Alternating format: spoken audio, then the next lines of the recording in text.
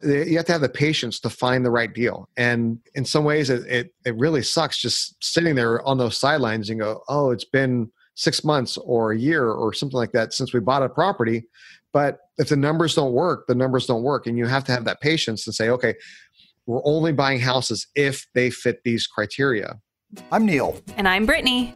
We are a family on a journey towards financial and location independence.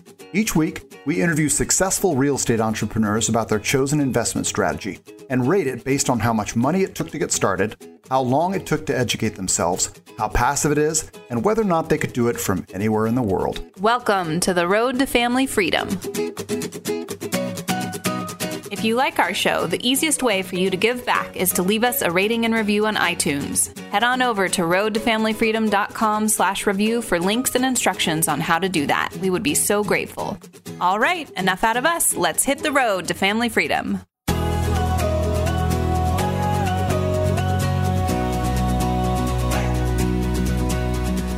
Our guest this week is a former banker who now writes about early retirement, credit cards, and travel. He's also the host of the inspiring and endlessly entertaining We Travel There podcast. Well, Lee, welcome to the Road to Family Freedom. Hey, it's great to be here. We're glad to have you. So give us a quick story about how you got into real estate investing. Okay. Back in 2006, actually back in 2005, my dad was starting to get some problems with his health and everything. I was working a lot at the job that I had in corporate finance for a bank. And we sold our house. We decided it was time to sell the house. And we sold the house in April of 2006. So absolutely perfect timing. Good timing. Literally, 3 months later, everything started going down in prices. And when I sold the house, I said, okay, well, I've always kind of been interested in real estate investing. And as we were looking around for houses for my parents to live in North Carolina, where my brother lives, we came across a house that was like almost perfect for them, but not quite. And at that point, it already had a tenant in it. And so we found the house that was perfect for them. And I said, well, I have a little bit of extra money anyways from the sale of this other house. Why don't I get that one too? And it sounds kind of odd and rude almost, where you say, oh yeah, give me that one also. It's almost like getting a Big Mac and fries when you go to McDonald's. But coming from California, and when you look at some of these houses in other parts of the country, the prices are so cheap. You have a skewed perspective as far as what the value of homes are and everything. And the rental property I bought, I think it was about $112,000, and that was the first one. And when my dad passed away in 2012, I turned the house that they were living in into my second rental property, and then kind of accelerated since then. Okay, so you started buying single-family homes in North Carolina. Yes. Did you have an intention at that time, like, well, I'm going to become, a real estate investor, and this is the path I'm on, or was it sort of an accidental landlord, and you went, oh?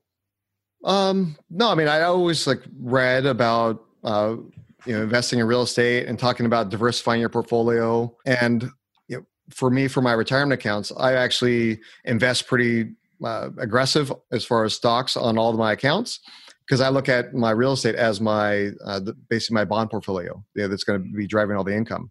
So that allows me to be more aggressive in my stock portfolio, my IRAs and 401k. And did you go in with any sort of criteria that you were looking for as far as minimum cash flow, ROI that you were looking for on those single family homes when you bought them? At first, no. I was like, oh, that's cool. Hey, it pays for itself. And I didn't think about, there's repairs and there's turnover and there's vacancy. I was a total noob when I first started out, like everybody else, right? I didn't know anything. And back in 2006, there weren't websites like yours and BiggerPockets and all the other ones out there that I could really kind of turn to for that advice to figure things out. So I just kind of okay, as long as it pays for itself, it's fine.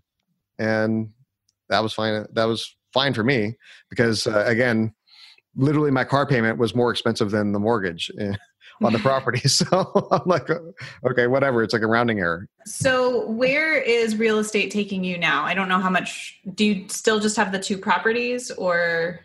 Yeah. So I bought those two in 2006. And then, between the recession happening and my, focusing on my career, getting married and buying our own home and things like that, it took a while before I had any more cash to be able to buy the next one. And with those, it was, either buying 100% in cash or getting bank financing. And then I had all these other things going on. And so it was getting the third one was on the list, but it was down the list, and then finally our home was appreciating in value, and we took out a home equity line of credit. And so that's when I was buying the third one in 2013. And basically did that one. As I was buying it, I started doing a little bit more research as far as, I want to be able to buy more, but if I buy 100% in cash this way, how am I going to get my cash back out? How am I going to be able to buy the next one? I really don't want all this money left in there. And then if I refinance it, I'm only going to get 60, 70% of that cash back. That's a big chunk of money that you're leaving in the house. And so the real estate agent that I worked with to buy that house wasn't somebody that worked with investors. She didn't really know much. And honestly, I didn't really have her do much when I was buying that one, because at that point, I was already kind of figuring out the parameters I was looking for. And I just happened to be searching on her website using her MLS search. And based on that, I'm like, well, okay, my brother's in town. I need you to show him these 6 houses because I'm going to buy one of them. That's basically the extent of her job during that thing. And then the house that I did buy, the agent that was selling and representing the seller, I liked the way he worked. I liked the way he showed the photos on the MLS, had a video in there. It was pretty professional. It is a little bit of a podunk town in North Carolina, so it's a little bit different than what I'm used to in California. But it seemed to me he was on a much higher level than a lot of the normal agents in that area. And so I started talking with him and figuring things out from his perspective. And then I started talking to one of my lender buddies and started getting into better parameters as far as, how can we buy something distressed, fix it up, rehab it, refinance it, get a tenant in place, and then be able to pull the cash back out in a more advantageous way. And that's what we've been doing ever since. And so now, since then, we did 4 or 5 flips, which were kind of break-even-ish. And then we've added 6 more rental properties to the portfolio. We actually just finished the rehab on the 9th property total, the 6th one since we've been doing this process this month. Gotcha. So you're at nine total single-family homes in your portfolio now. Correct. Yeah. Gotcha. Okay. And now that you're doing this, what's your goal? Your big goal down the line? So my overall strategy is this. We use a program called delayed financing. And so with this program, you can have a maximum of 10 properties, of loans in your name, assuming that you can cash flow them for the underwriting. So you can do 10 of them in your name. And then we structured it so that way I can put 10 in my name, 10 in my partner's name, and 10 in my wife's name. And then now we can have a total of 30, right? And then at that point, you're like, okay, well, I've maxed out this program. But at that point, what we would do is we would kind of cull the herd, so to speak. We'd find the ones that are the worst performing, or that maybe even have the highest equity component in it. And then at that point, sell those, kind of free up slots in that delayed financing program, and then take that equity and 1031 it into an apartment building. And then at that point, now we have more slots, fill those slots again, max it out to the 10 each, and then cull the herd again and refinance. Reinvest into an apartment building, just keep doing that over and over again. Gotcha. And do you ever sit down and do calculations like what your return on equity is on the properties? That's something a lot of people don't consider when they're like, well, I've got the cash flowing and my ROI is this. And then when they sit there and they go, well, I've got 50% equity. And it's like, well, what's your return on equity now? Because as the equity goes up, your actually return on equity starts to go down. Eventually gets to the point where it's like, you might be better served moving the equity somewhere else. Is that a calculation that you take into account? I haven't got into that yet. I mean, it's something that I should, especially with my finance background, and it's almost embarrassing to say that I haven't. But, it's one of those things that this program is so advantageous, the way that we use it, that I want to max out the program first. And then at that point, start looking at other variables as far as I think those type of calculations would be more based on when we're culling the herd. Yep. At that point, okay, this one may cash flow a bit better, but the return on the equity is not as good as this other one. So let's sell this one instead of that one. And you're essentially going to be, at some point, you're going to kind of stack rank everybody based on some of your variables like your ROI, your cash flow, your ROE, all those different variables, and say, okay, which are the ones we're going to sell? You started in 2006, and as you said, there wasn't really, BiggerPockets wasn't really around, although it may have just been starting up. How did you go about getting yourself educated on real estate investing when you first started off?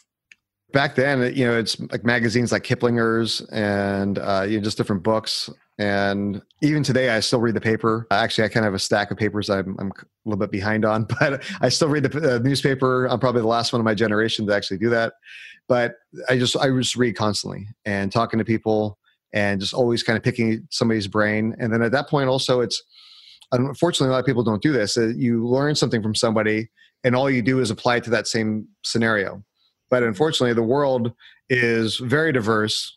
And so what you need to do is say, okay, the lesson I learned from this situation, how can I apply that lesson to all these other situations that I'm involved in? Because although this person had this happen to them, I'm never going to be able to replicate that exact same scenario. So how can I apply that lesson to all the other different areas of my life? Yeah, I mean, we talked about financing. So you first financed those first couple of deals with the sale of your primary residence in California, correct? And then I had 15-year loans on them. Basically put a big down payment on them and then put them into 15-year loans, because at that point I was like, oh, I want to be able to accelerate the payoff and I want to be able to pay these off on a quick basis. Gotcha. But that decision actually kind of hosed me down the line, because when you're looking at debt to income ratio and minimum debt service, those type of things, even though I was making good money at the bank back in LA, once you start getting your primary mortgage, your car payment, student loan payments, any of those other type of things, any sort of credit card minimum payments that are required, your debt service can kind of skyrocket, right? Especially if you're doing a 15-year loan versus a 30-year loan. And so that decision actually made it tougher to get loans 4, 5, 6 down the road. And that was a problem. So essentially what I've done over the last few years is I was listening to this podcast. I have to think of the name of it off the top of my head, but his name is Joshua Sheets. And he had this episode. It was like how to basically pay off your debt in like 10 years or less and basically be financially free. And so that was probably about 3 years ago. And I started really kind of thinking about it, maybe 3 or 4 years ago. And I really started thinking about it pretty heavily and I go, okay, how can I do things? I make good money. I'm pretty frugal by nature. These properties are cash flowing and paying for themselves. If I can accelerate the payoff of some of these debts, like especially those ones with the 15-year mortgage with the huge principal payments, I can kind of clear that off the books. And so that way now I can focus on these other properties that are much better on the cash flow side and much better as far as when the underwriter is looking at my debt service. And so that's basically what I did. I have 3 properties that are solely in my name, and then now 6 that are with a partner. And so my goal is to basically pay off all the debt that's solely mine, and then let the cash flow of the 6 that we've done so far, let those kind of service the debt on those. And that way it's still all my debt because the loans are in my name, but it's just like, just kind of like that mental break between, okay, these are my properties. Everything's paid off. That's just solely mine. And then the other ones, that's where the debt's at. So I want you to, you briefly mentioned the delayed financing program, and I understand it, but I want you to clarify it for some of our listeners that maybe don't understand what you're talking about. Yeah. So it's an awesome program. Essentially, if you buy a rental property normally, either you can get a maximum of like 70 to 75% loan to value. So if you buy $100,000 house, the maximum loan you can get is either between 70 to 75,000. And so, if you're buying something just traditionally, right, that's on the MLS, you got to come in with a $25,000, $30,000 down payment. So with delayed financing, what you can do, actually, and then let me back up. And then say you buy something distressed and you fix it up and then you want to refinance it.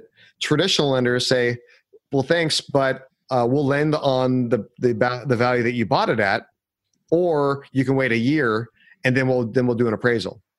And, if you're in a hot market where there's a lot of deals, you don't want to wait a year because you could be missing out on 3 or 4 or 5 deals along that path.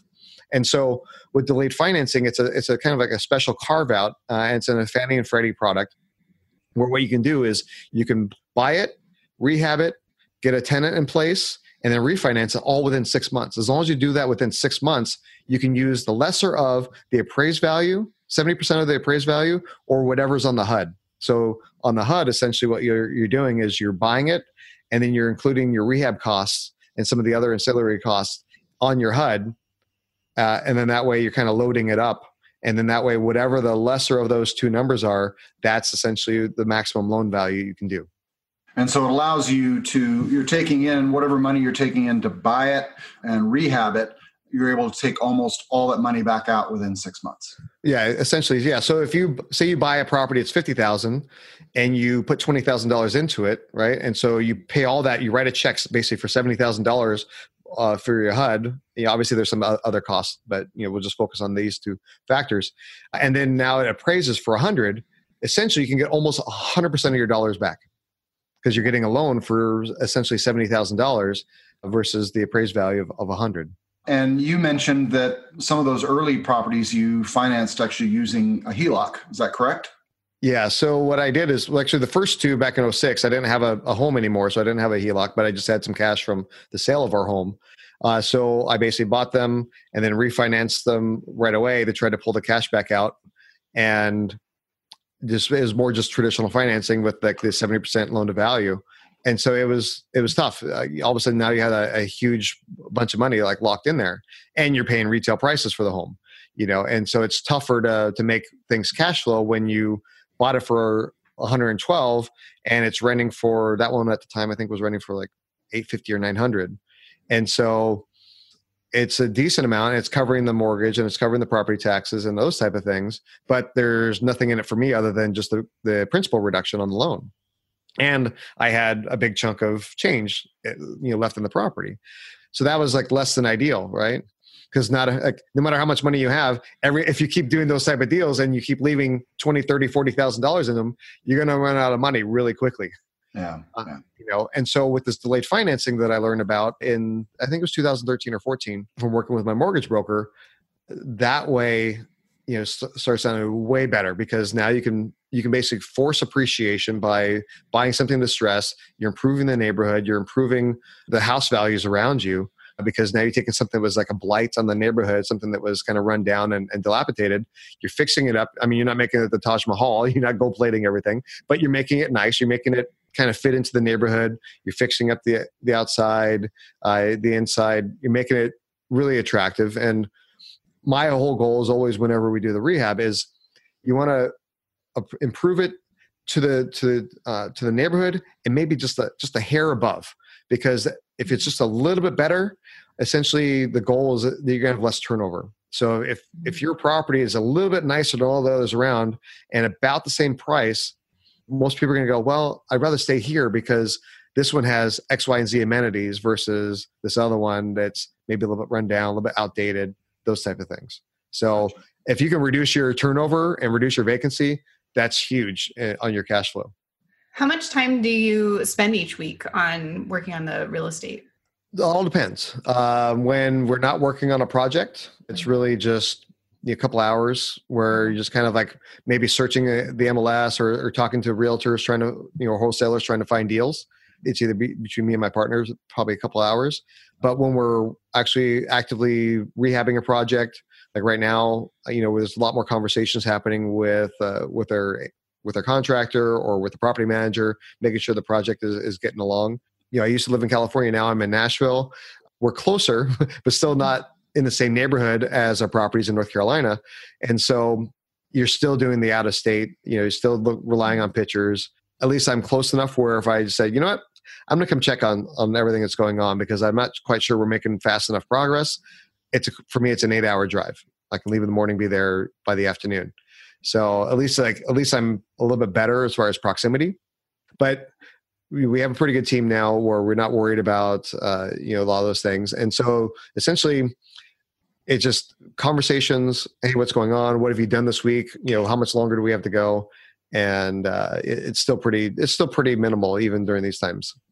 And then once the project is done, then you basically turn to your focus onto the financing side. And we have a pretty down pat as far as, okay, here's all the different documents I need. We keep all the statements downloaded. We keep everything ready. So that way we just give them everything. And basically when you're going through the finance process, it's like a game of tennis. You keep wanting to hit the ball back into the other side of the court because you have your rate lock for a certain period of time. And if you don't get the loan done, then all of a sudden now you got to pay extra for extending the rate and everything like that. It's just added costs that are unnecessary. So anytime somebody asks you for a document, you want to be able to have that document back to them as soon as possible. That way, again, you don't want them waiting on you. You want all the documents to them right away. That way they can keep working and get your loan done as soon as possible. So are there any, you're having to invest somewhat long distance. Are there any systems that you have developed that help you sort of automate your business at all? Really, it's having a good team. That's number one. And then when we did the flips, we had a little bit more of a process in place where we kind of used some online source where essentially we had them fill out every week kind of, okay, here's the progress. Here's what we did this week. Here's what we plan to do next week. How much of the budget have we spent so far? The estimated date of completion was this initially. Where do we stand on that date of completion now? Are we ahead of time? Are we behind time? So we basically had a form that they had to fill out every week, and then send us some pictures as far as the work that was completed. And that was really the main process that we had. You mentioned your team. What sort of people have you hired, if any, or is this mostly just like your partner and your wife? Well, the team would be more of, it's my partner, my wife. My wife is basically just kind of along for the ride. She just said, okay, here, do this, and she'll do it for me. But she's not involved in like the day-to-day, so to speak. And my partner, he's a real estate agent, so he does a lot of the searching for the MLS for other properties. But I'm like the numbers guy, so I do, the accounting and the tracking of people, those type of things. But as far as when I'm saying our team, it's more of our property manager, contractors, real estate agents, mortgage brokers, insurance agents, all those people that kind of fill the holes of expertise that we don't have. Yeah. So you have a property manager that helps you run the properties once you're renting them out. Oh, absolutely. Like to me, you're spending 8 to 10% of your revenue, having that, but having them take care of everything, especially long distance, is key to me, and it's money well spent. That way they handle all the problems. I'm not getting phone calls in the middle of the night. I like to sleep, and so I don't want to be taking calls at 2 a.m. and then trying to figure out, okay, who am I going to call and who am I going to get to replace that toilet or whatever. I don't want to deal with that garbage. I got other things I got to do, and even if I'm paying them a little bit, I can take the time, and create other money by either focusing on my other business, or I can take that time and talk to other investors, talk to other people as far as finding additional deals. And so that's better spent time of mine than it is dealing with day-to-day aspects of the properties. Now, how did you go about building that team? Like it's recommendations. Like my brother was married to a woman who her family was building homes, and that second house that we bought, actually her father built that house. And so from him, he was really connected in that area. And so I started kind of reaching out to some of his connections to find, kind of interview people to see if there was a connection between us. And for a while, some of these people worked out well. And, you got to, even if you have a good team, you got to always be finding that plan B. You got to always have that, because a few years ago, we had a great property manager. She was always attentive. We became good friends even. And then all of a sudden a screw came loose and she decided to leave the country and take our security deposits with her. And painful lesson. Yeah. But luckily we're supposed to be getting that money back from the Department of Real Estate. They're finished their investigation and everything, and we're supposed to get some of that money back.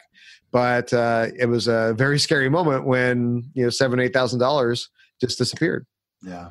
And so we had no idea what was going to happen. And so you got to always have somebody else where it's like, okay, yes, I like who I'm working with. And if something happens, because it eventually will, you got to figure out where you're going to go next. So you invest long distance. You said you visit, you really only visit the properties if there's maybe, something going on. It's an 8-hour drive away.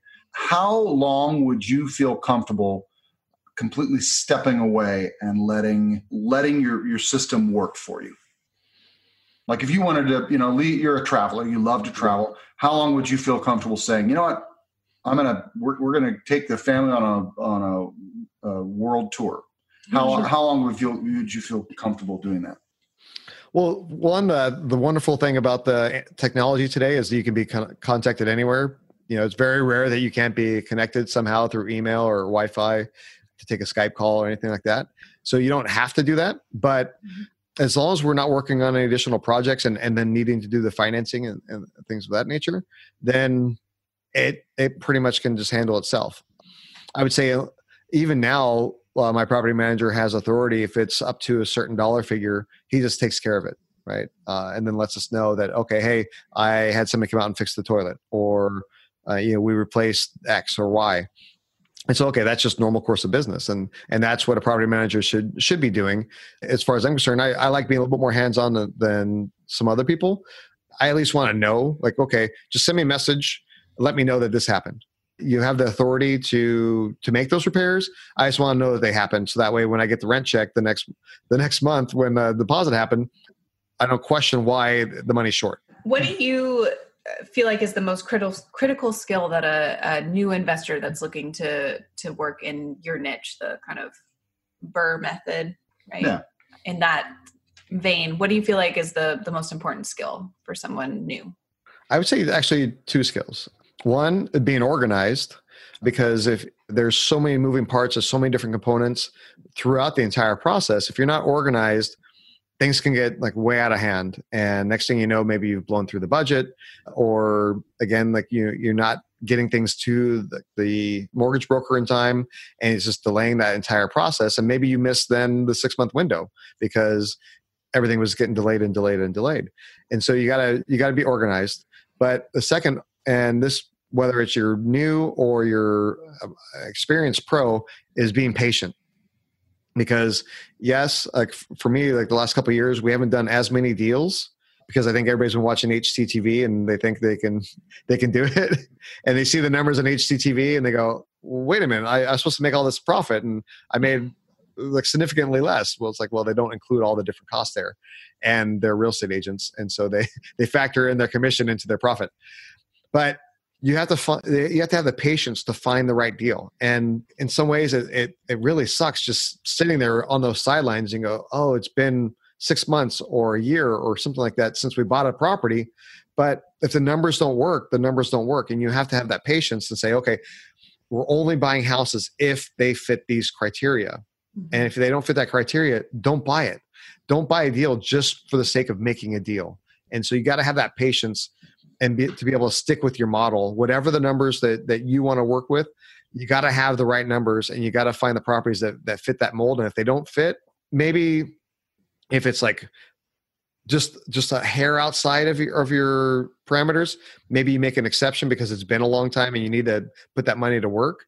Maybe you have investors that you're paying interest to, or they're participating in like the equity, or they're participating in like the cash flow, and they're getting a little antsy. Maybe you do something that's just outside of your border, but don't grab something out of left field that is like nowhere near your numbers. It's going to throw off everything. And again, next thing you know, like you've left $20,000, $30,000, $40,000 into a property, or you bought something that's not going to appraise for what you need it to, or it's a property that just the cash flow isn't going to be there, and you're not going to be able to service the debt without kind of going negative on that one property every month. Yeah, you need that discipline to yes keep with the numbers. Well, especially right now with so many markets that are getting maybe a little overheated. There's not nearly as many deals. It's not like back in 2012 where you could basically throw a dart at a dartboard and make money. Yeah. So that and interest rates are rising, so deals that were awesome a couple of years ago, now you're like, it's kind of borderline as far as whether or not it's going to cash flow. We refied a property almost a year ago, and we refied the prior one a year prior to that, and the rate had gone up, I think it was 3/4 or even a full point. And so that property is not as cash flow positive as the previous one. And so you have to, like, even though interest rates are rising, I don't think a lot of the newbie investors are recognizing the effects of that. And so they're still buying properties with those low interest rates in mind. And so when they go to refinance a property, or when they go to try to sell that flip, they're going to have an oh no moment. And it's going to be rough for them. Well, if you could hit a magic reset button and go back in time to the beginning of your investing career, is there anything that you would do differently? Any systems that you would put in place earlier? Things like that? I would have asked a lot more questions to my mortgage brokers sooner. And then I would have realized that some of these programs were available, that only later on when I figured it out. And so, because again, I figured that out in 2013 or 2014, whatever it was, when I bought that third property. And if I would have, especially during the downturn when there were so many houses available, who cares about selling them? I would have been able to buy a lot more cheaper. And even if I hadn't got the appraised values as high as they would be today, just buying them so cheap, and the rents would have been increasing over time, would have been able to buy a lot more properties. And I still had, for a while, I still had that old school mentality. Okay, I need to do traditional financing, or I need to pay cash for it. I need to have X number of dollars, or even need to have my own money. There was a lot of opportunity if you find the right investors, whether it's your family, your friends, or just other people that you meet. There's a lot of properties I could have bought through the investor money too. Because again, no matter how much you make, no matter how much you have, eventually you're going to run out of cash, and then you're not going to be able to do that next deal. And so having some investors that maybe you can talk to that are willing to either subsidize it for an interest rate or subsidize it from a participation, with you use their money to buy the property, and then you're taking a portion for your efforts, then that's a great way to approach it as well. Some sort of a rehash, but maybe we'll get even some more nuggets out of you. So sure. If you were, maybe presenting in front of a room full of newer real estate investors, what are the top 2 or 3 strategies that you would recommend that people move forward with to be successful? Strategies as far as buying rental properties, or just real estate in general, or well, what are 2 or 3 things that they could maybe implement in the next 3 months? Okay. Not long-term strategy. 2 or 3 things are. We're our primary audience are people with families and full-time jobs. They're not going to be investing full-time. Sure. Yet. And maybe they've got lack of time. They've got maybe fears and doubts about making a mistake and things like that. Make sense? Yeah, sure. Yeah. So one of the number one things that we haven't touched on yet is your credit has to be good. None of these programs are going to work well on delayed financing or other bank programs if you don't have your credit, in place. And over the next few months, there's ways to improve your credit, whether it's paying down debt, increasing your credit lines to lower your utilization, putting things in place so that way you don't ever have late payments. There's a lot of things like that you need to do to make sure that your credit is good, because even if you have a lot of money, if your credit isn't good, you're not going to get a loan. Most banks, they need your credit to be good, especially now we're kind of getting to the end of the economic cycle. We've had a lot of growth there. There's a lot of warning signs kind of floating around. And if you have some dings on your credit, especially recent dings, you're going to be priced out of any type of loan that you're trying to do. So that's number one, is making sure that your credit is good.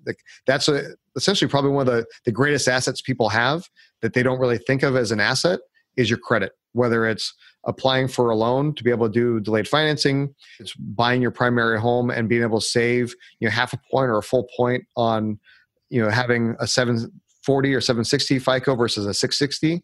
There's a lot of savings there. Or even like what I do a lot, with the travel hacking, getting the best credit card so that way you can save money on your travel, so that way you can reinvest that money that you would have spent on travel into your business, whether it's buying more properties or paying down your debt. So all these type of things, if you don't have your credit game solid, a lot of these things are kind of a non-starter for you. So that's number one.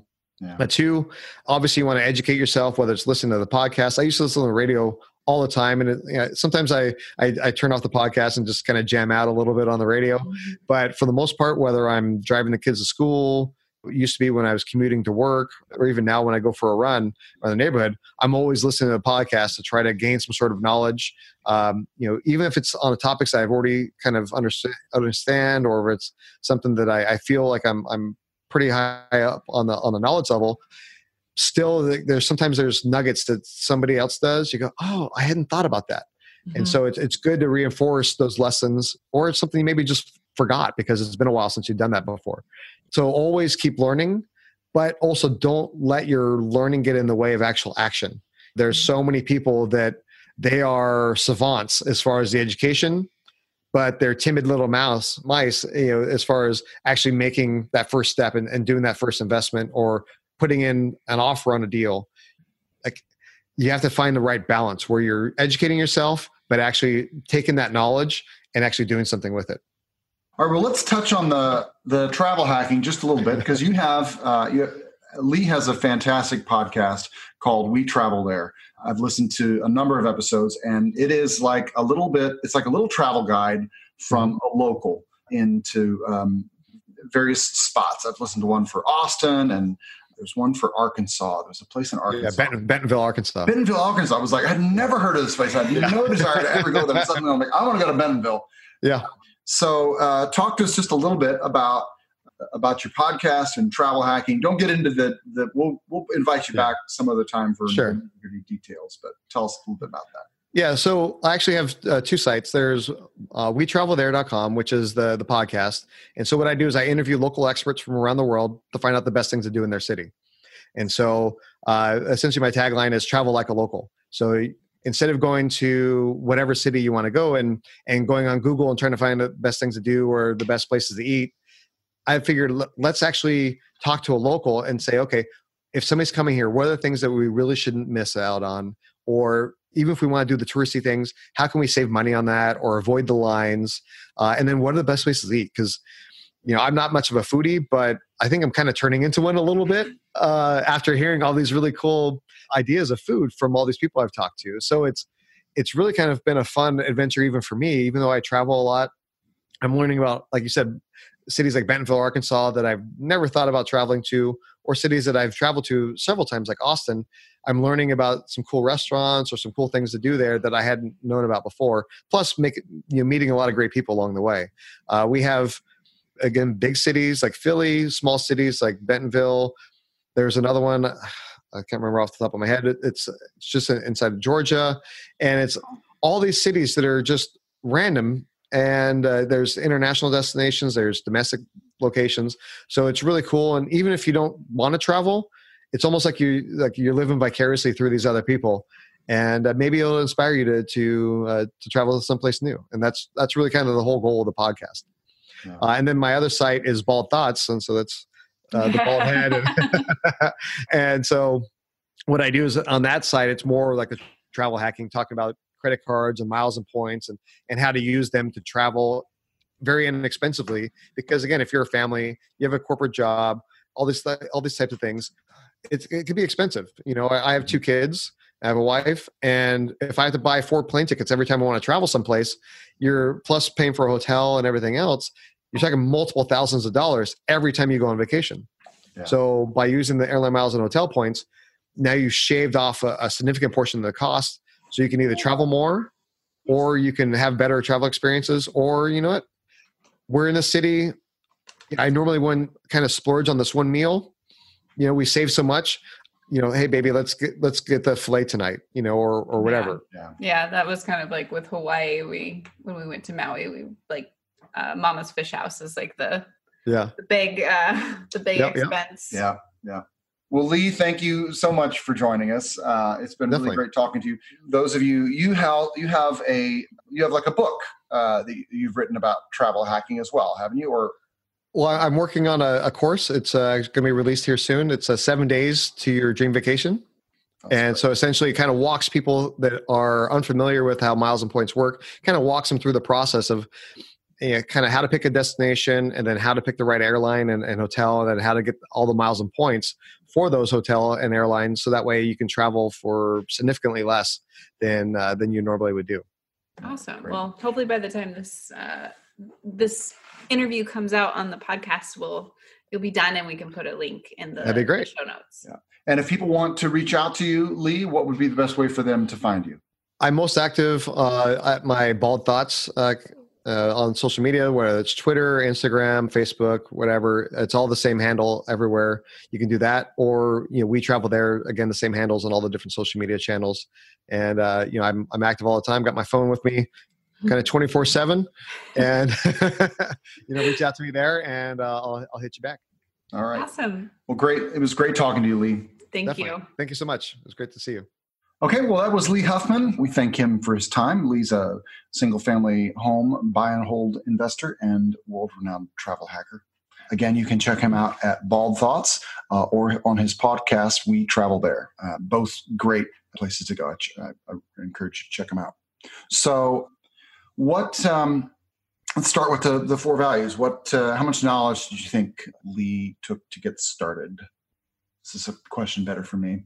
I don't know, maybe. Well, it's hard because all of our guests really bring different sort of previous knowledge to the table. And I think being a banker probably set him up to understand some things better than your average Joe just getting into it. And I don't know, it seemed like he sort of just had learned about some things passively over time when he first got started. So he probably actually didn't have, besides just the sort of built-in knowledge that his financial career afforded him, it didn't sound like he had a lot of knowledge. He just sort of jumped in. Yeah. I think he also, I think it's a good point. He sort of jumped in. He had kind of, he sort of learned by doing a lot. And I think I would say, if I had to nail down how much time he spent getting himself educated, I would say 3 to 6 months. It just sort of seems like a fair assessment. I think that's probably enough time for most people to be able to do the basics of buy and hold. Yeah. And then money wise, I would say, he talked about when he first started out, he had a pretty good chunk of change from the sale of his home in California that he rolled into two homes, yes. 2 rental homes in North Carolina. And it sounds like he bought them for about $120,000. So we're talking maybe $240. And it sounds like he paid cash for them. Is that what you understood? He said he has a mortgage on them, 15-year mortgage. So Okay. I think he put some money down. He did. He put a lot, but he said he put a lot of money down. So I'd say, I'd say a good $100,000 is probably what he started off with. Yeah. Now it seems like less with the delayed financing. Did I understand that right? Well, I'm still not sure that I get it. Yeah. Well, it's okay. You're certainly not the only one. I think now he's able to use a little more creative financing. A lot of times what that delayed financing allows you to do is take that chunk of money and use it over and over again. You basically are able to use it to finance the purchase of a house and rehab it, and then you're able to put a loan on it. Oh, so you kind of take it back out and then put a loan on it and take it back out and put a loan on it. Got it. And so as Alex in episode 1 talked about, Alex has recycled that $70,000 now almost 6 or 7 times. Mm-hmm. So anyway, I think $100,000 is probably a good number to say what he started off with. Yeah. So how much time does it take on the day-to-day to maintain what he's doing? I would say, he had there's 2 sort of phases to his business. There's the acquisition phase, which is when they're buying and rehabbing a place, and it takes a lot more time. It's obviously a lot more communication with the bank. You've got to be really, really on the ball with getting the banks the documents, because you've only got a window of about 6 months to do the delayed finance. Yeah. So you got to have a good team too, as far as the rehab. Yeah. And I would say I got the impression we were talking about maybe 13 to 20 hours a week. Probably. During that. And then once it's up and running, it's more like, if things are running. A couple hours a week. Nothing too much. So that's nice. And then we've got location. Did we nail him down on how long he would? Well, he kind of said as long as he had Wi-Fi and he wasn't working on a project, that kind of indefinitely. Yeah. Like as long as, So, I'll give him the benefit of the doubt and say that's, he's. Well, I think that's probably true. If you've got a good property manager on the ground, you're not buying anymore. You're just going with what you have. As long as those people are doing what they need to do, why would you need to come back? And if they have a question, again, if you've got Wi-Fi and cell phone service, good. Okay. So, I'd say infinity. Yeah. So, overall, I don't know that. Do we really do an overall sort of evaluation? Not all the time. No. Not really. But I would just say that this is probably one of the easier in some respects. Time-wise. It's the way that Lee got started is the way a lot of investors get started, with one single family home, and they build it to a portfolio of, he's talking about he wants to get up to 10.